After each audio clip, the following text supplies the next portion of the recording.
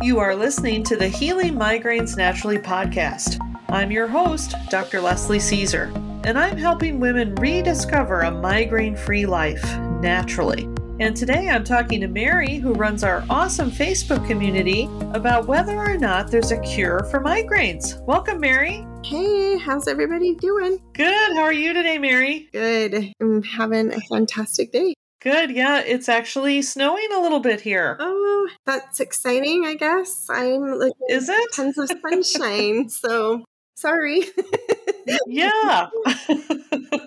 Well, good. Well, today we're going to talk about a very common question in the Healing Migraines Naturally Facebook group, free Facebook group. Is there a cure for migraines? So a lot of people post, I would say probably the tone of this type of question or this type of post is usually more of a desperation type post. Mm-hmm. Why isn't there a cure for migraines? When will they come up with a cure for migraines? How long are we going to have to suffer until there's a cure? Usually this topic, there's some desperation, a feeling of desperation around this question or this topic. Yeah, when you said, is there a cure for migraines? I'm thinking, well, that's a loaded question, because what exactly is a cure? We think of cure for cancer. That's a pretty massive, wide variety of cures, but also that's a lot of treatment. That's a lot of money. That's a lot. So what does a cure actually mean? Yeah, so I think this is a really interesting question, and I think gets to the heart of it. Mm-hmm. What does cure mean? Mm-hmm. Right? So for me, I have a different conception around what a cure means compared to what a medical doctor would think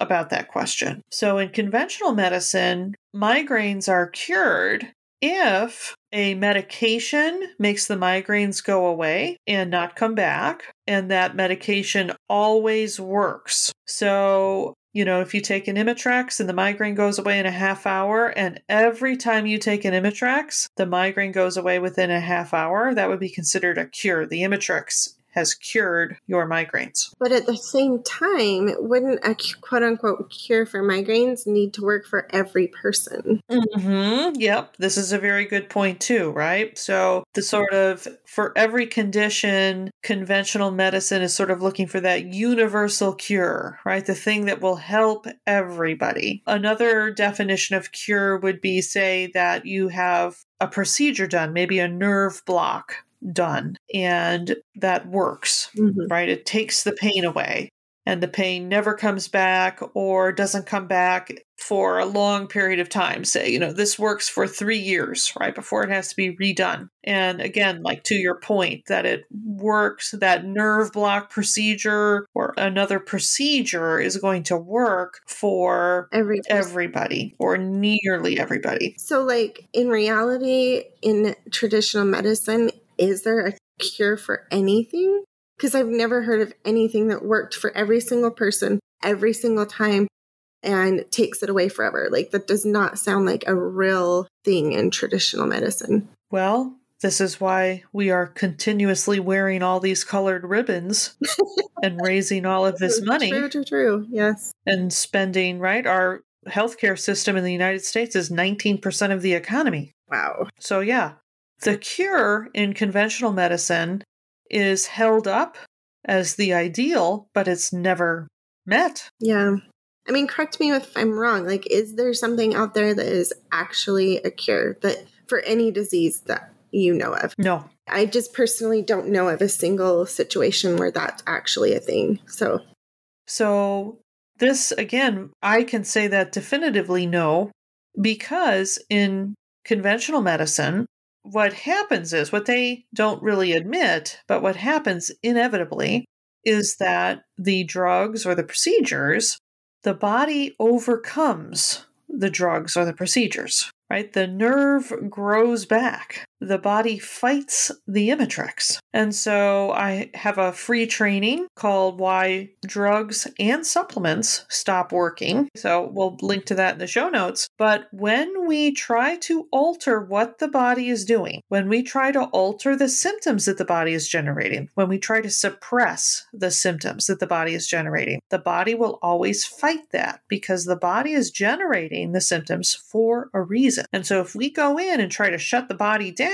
the body says, well, wait a minute here, I'm doing this for a reason. Now I'm going to try to figure out how to generate a migraine with Imitrex on board, right? So this is what people experience over and over again, right? Every 20 years, there's a new miracle drug that gives a hope of a cure, right? All the news releases, the press releases, the interviews with the famous migraine doctors, when the CGRP antagonists came out in June 2018, the Emgality, the Aimovig, the Ajovy, the hullabaloo that this was the new cure for migraines. It gives hope to millions of migraine sufferers that this will be the cure, right? Well, 3 years later, people started on Emgality and they felt better for 6 months and then it stopped working. And then they went over to Aimovig and then that stopped working and then they did Ajovy and then that stopped working, right? So 3 years later, it's the same old pattern. Right. Just to add one more thing, like when I think of cure, I also think of eventually you can stop taking the medication or the procedure and it will stay okay. Like you'll stay cured. Mm-hmm. Right. And maybe that's way too much of an expectation, probably. No, right. This is what we want, right? This is what our intuition is telling us. And this is where you're getting now into my territory. Right. Right? Because we know when we have the procedure, when we strap the cephaly device on the forehead, when we take the Imitrex, we know that it's not actually a cure. We know that it's a Band-Aid. Mm-hmm. Right? And what we want is the quote unquote cure. We just want to feel good without having to inject ourselves or strap something on our forehead or take a pill. Right. So what the answer to that is to restore our health. Mm-hmm. Right? When we are in a state of health, the body doesn't generate migraines. Mm-hmm. Right? That's the definition of health. We feel well. When we're in a state of health, we feel good. Right. The body is not generating things like migraines. So then we have to ask the question, is there something that I can do where I will be permanently in a state of health? Right? Then this is a little bit different conception of cure. Right. Because if I were in a permanent and unending state of health, right, then my migraines would be quote unquote cured, right? Because my body would not be generating the migraines. And I wouldn't have to take pills or injections or strap things onto my forehead. Right. And to me, like that just sounds like such a pie in the sky dream. Knowing what we know about these poor people in our groups and stuff, like that feels out of reach. Just not saying it is, but it feels that way. Yeah, it feels daunting. Yeah. Exactly. But this is the sort of the reality of life. Mm-hmm. We have to maintain our health. True. Right? And so just to give you an example, something, right? Because I'll be honest with you, there are a lot of people that are listening to this podcast right now that do not believe that they can restore their health. Mm-hmm. Because they've never been told that they can. And in fact, they've been told the opposite, that once they have a chronic condition like chronic migraines, they're stuck with it. Mm-hmm. They're stuck with, quote unquote, managing the symptoms. Mm-hmm. Right? So we have some other podcasts talking about what does it take to restore your health and what does health mean. Mm-hmm. And so I would recommend, we can link to some of those in the show notes, and I recommend that people check those out. But for today's podcast, I'm just flat out stating, when we return to health or when we restore our health, our body stops generating migraines. I know this through my own personal experience and through my work with my patients and clients. But then once we restore our health, we have to maintain our health. Right. And I will tell you, over the years of my healing journey, there have been periods of time where I have not maintained my health due to my own choices, due to either things that I was doing where I knew I probably shouldn't do this for too long, but I did.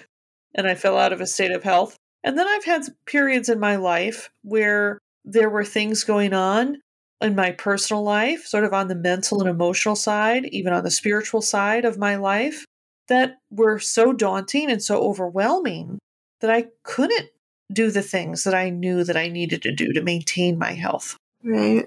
So it's more likely that as humans being, imperfect people that we are, that you're always 100% of the time going to be in perfect health. Is that fair to say? Like, I think of the person who's in like a perfect state of health, perfect health. These are sort of the legendary people throughout time. Jesus Christ, the Buddha, these types of just really extraordinary human beings that walked among us for a short period of time. I don't know about you, Mary, but I'm not anywhere near that. No, I've got a few more things. Just a couple things. So close, though. But I mean, that just kind of goes to we were just talking about perfectionism, and it kind of goes to our perfectionist that please don't beat yourself up if you haven't reached this point of perfect health yet. Well, I will tell you, though, too, with my own personal experience and the experience of my clients, we can feel pretty darn good without being the Buddha.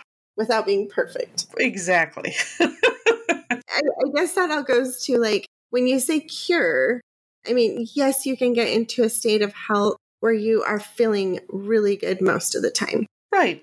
But whether or not that's a perfection thing, we'll talk about it. Yeah. I'm never going to hit perfection, but I tell you what, I'm feeling pretty good today. I don't have any fear that I'm going to have a migraine today. It's not even entering my mind. Awesome. Right? So, and there was a time, like it's 2:30 in the afternoon as we're recording this.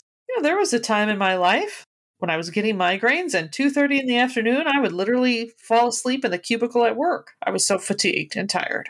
And now it's 2:30 and I'm talking to you, and I could go for hours. Same. And I guess the flip side of that is, in a way, you've talked about migraines being a blessing because they've signaled you that something is wrong with your body. So as much as we want to completely avoid them, they all are also serving you in a way. They are, because, I can really, really vividly remember the place that I was working at the time that I got help for my migraines, actual healing help for my migraines.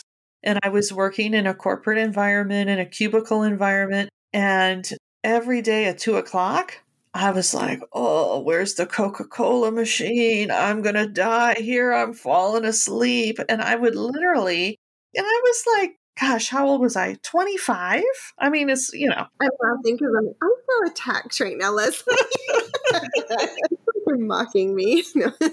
Right? You got a 25-year-old young woman in the prime of her life. I can remember sitting in that cubicle, like holding my fingers over the keyboard, with like my eyes closing, thinking, is anybody going to notice? That's how fatigued I would get every afternoon.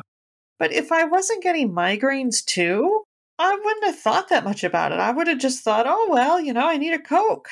I'll go get some caffeine, right? But because I was having these excruciating migraines every other day, it motivated me to do something about it, right? Because those two symptoms were connected, right? So anyway, we can feel real good without, like I say, being, in perfect, quote unquote, perfect health. We can feel real good. So we can restore our health. And again, if this is news to people, please, subscribe to this podcast because we go deep into this. But we can restore our health. And when we are in a state of health, we feel good. And then we have to maintain our health, right? And like I say, there are things that we do. So like, for example, my daughter, we're recording this a couple weeks after Halloween. And so my daughter went trick-or-treating and she got a bunch of Oreos for her Halloween candy, like those little 6-pack Oreos. Mm-hmm. I love Oreos. I was like, Leslie, do not do this to me with the Oreos. Leave the Oreos. I was literally like raised on Oreos. So just so you're warned, continue. I know, right? Yeah. Don't go there with the Oreos, right? Yeah. I love Oreos. You dip them in milk. I could eat a whole tray. Easy, right? Mm-hmm, mm-hmm. Now, there was a time in my life where I would not touch those Oreos because I could tell, you know what, I'm a little bit on the line here. Mm-hmm. And to take good care of myself right now, it would be better for me if I don't have those Oreos. Mm-hmm. Right now, I can have a few Oreos. Now, if I go out and eat Oreos every day, eventually I am going to fall so far out of health that I'll start getting migraines again. And we all know that Oreos are not a health food. Some of us are in denial. No, just kidding. Right. Earth-shattering news here, right?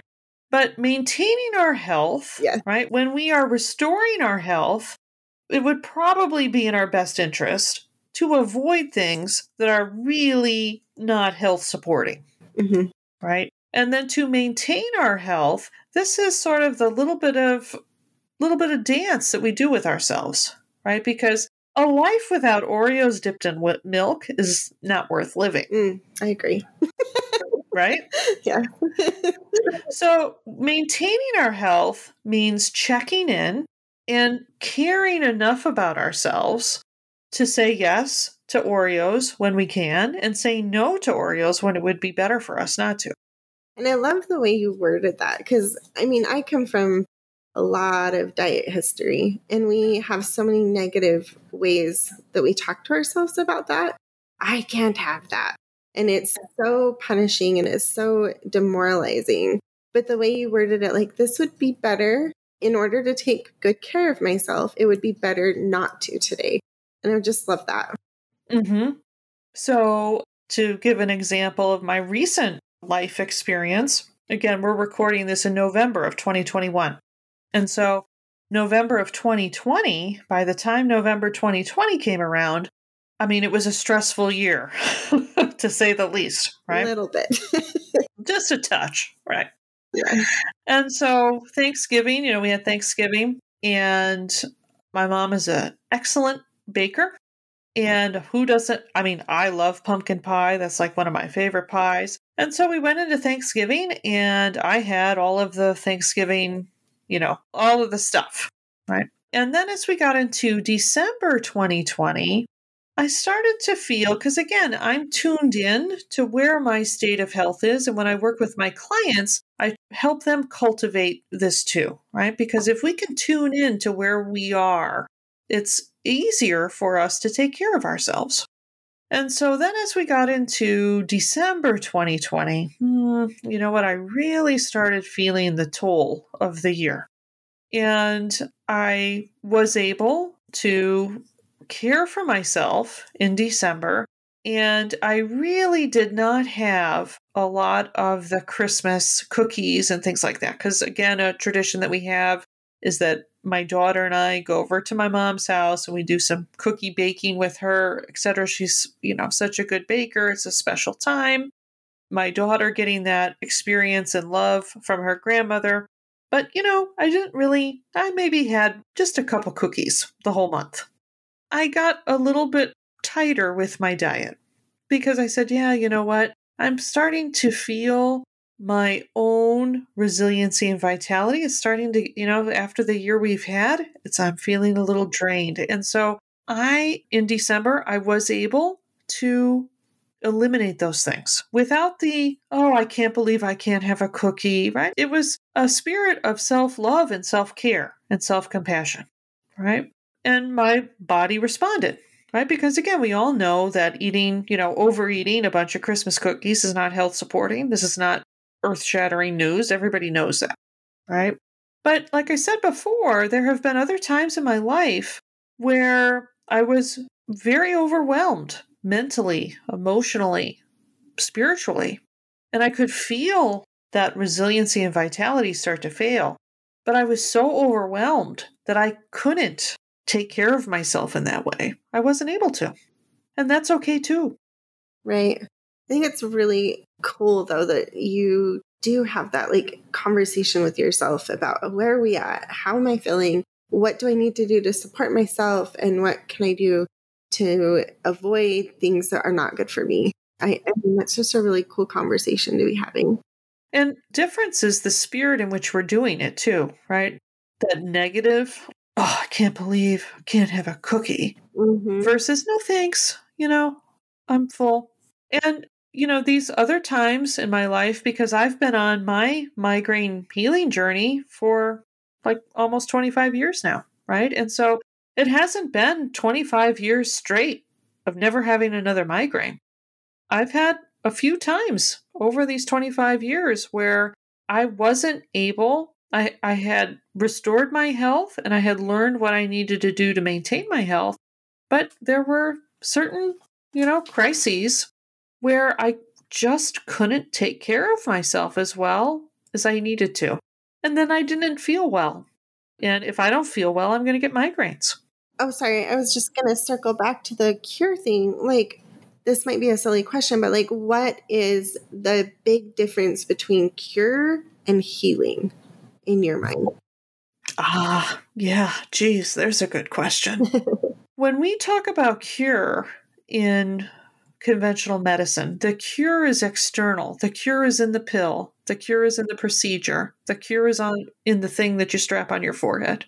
It's external to us. We are dependent on something external to us for the quote unquote cure. If the pharmacy can't fill it for us, we're in bad shape. If our insurance coverage changes, oh yeah, what do we do? We had a question asked the doctors in the group, and the poor lady said, what did she say?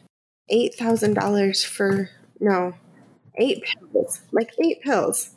I don't know how many people in this world have other than Bill Gates and Elon Musk and Jeff Bezos, who has, it says, why are good migraine meds so expensive that you would go into debt? It doesn't seem fair to charge $2,000 for 8 lousy pills. Is that right? Yeah, I don't know many people that can do that. Yeah. It's outrageous. But we have this conception that we have to have something external to us. Mm-hmm. And if the price is too high, if it's right, it's like we don't have any control. If the quote unquote cure is external to us, then we have no control over that cure. We are dependent on the scientists. We are dependent on the doctor to prescribe it. We're dependent on the insurance company to pay for it. We're dependent on the pharmacist to fill it. In my world, restoring and maintaining our health, that comes from within me. My health is generated by my own body. There's nothing external to me that generates my health. Not even supplements. No. Not even magnesium. Not even water. Correct. It literally is just within you. Exactly. So fundamentally, the care, the self-care, the self-love, and the self-compassion, that is what drives my state of health. And I can cultivate that. No one else can give that to me. No one else can give me self-compassion. No one else can give me self-love, self-care. That comes from within me. It only exists within me. It can only be cultivated and nurtured and grown by me. Right.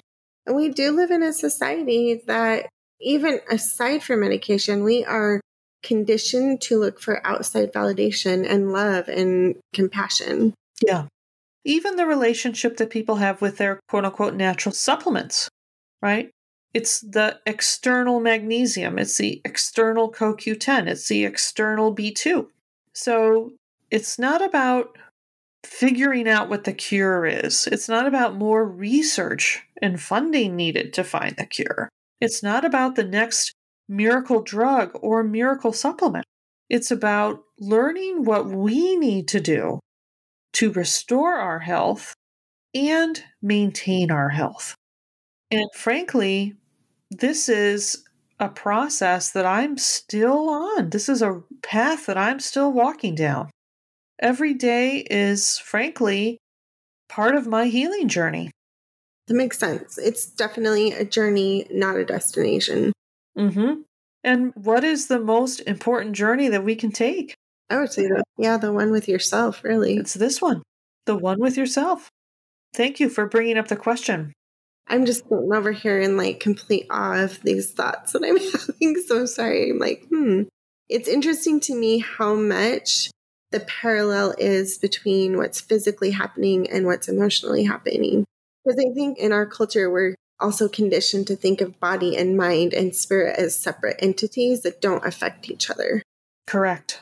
That's another podcast topic. I know.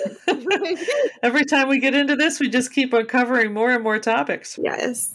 And where my heart lies is within the, the mind and the spirit kind of stuff. So it's really cool for me.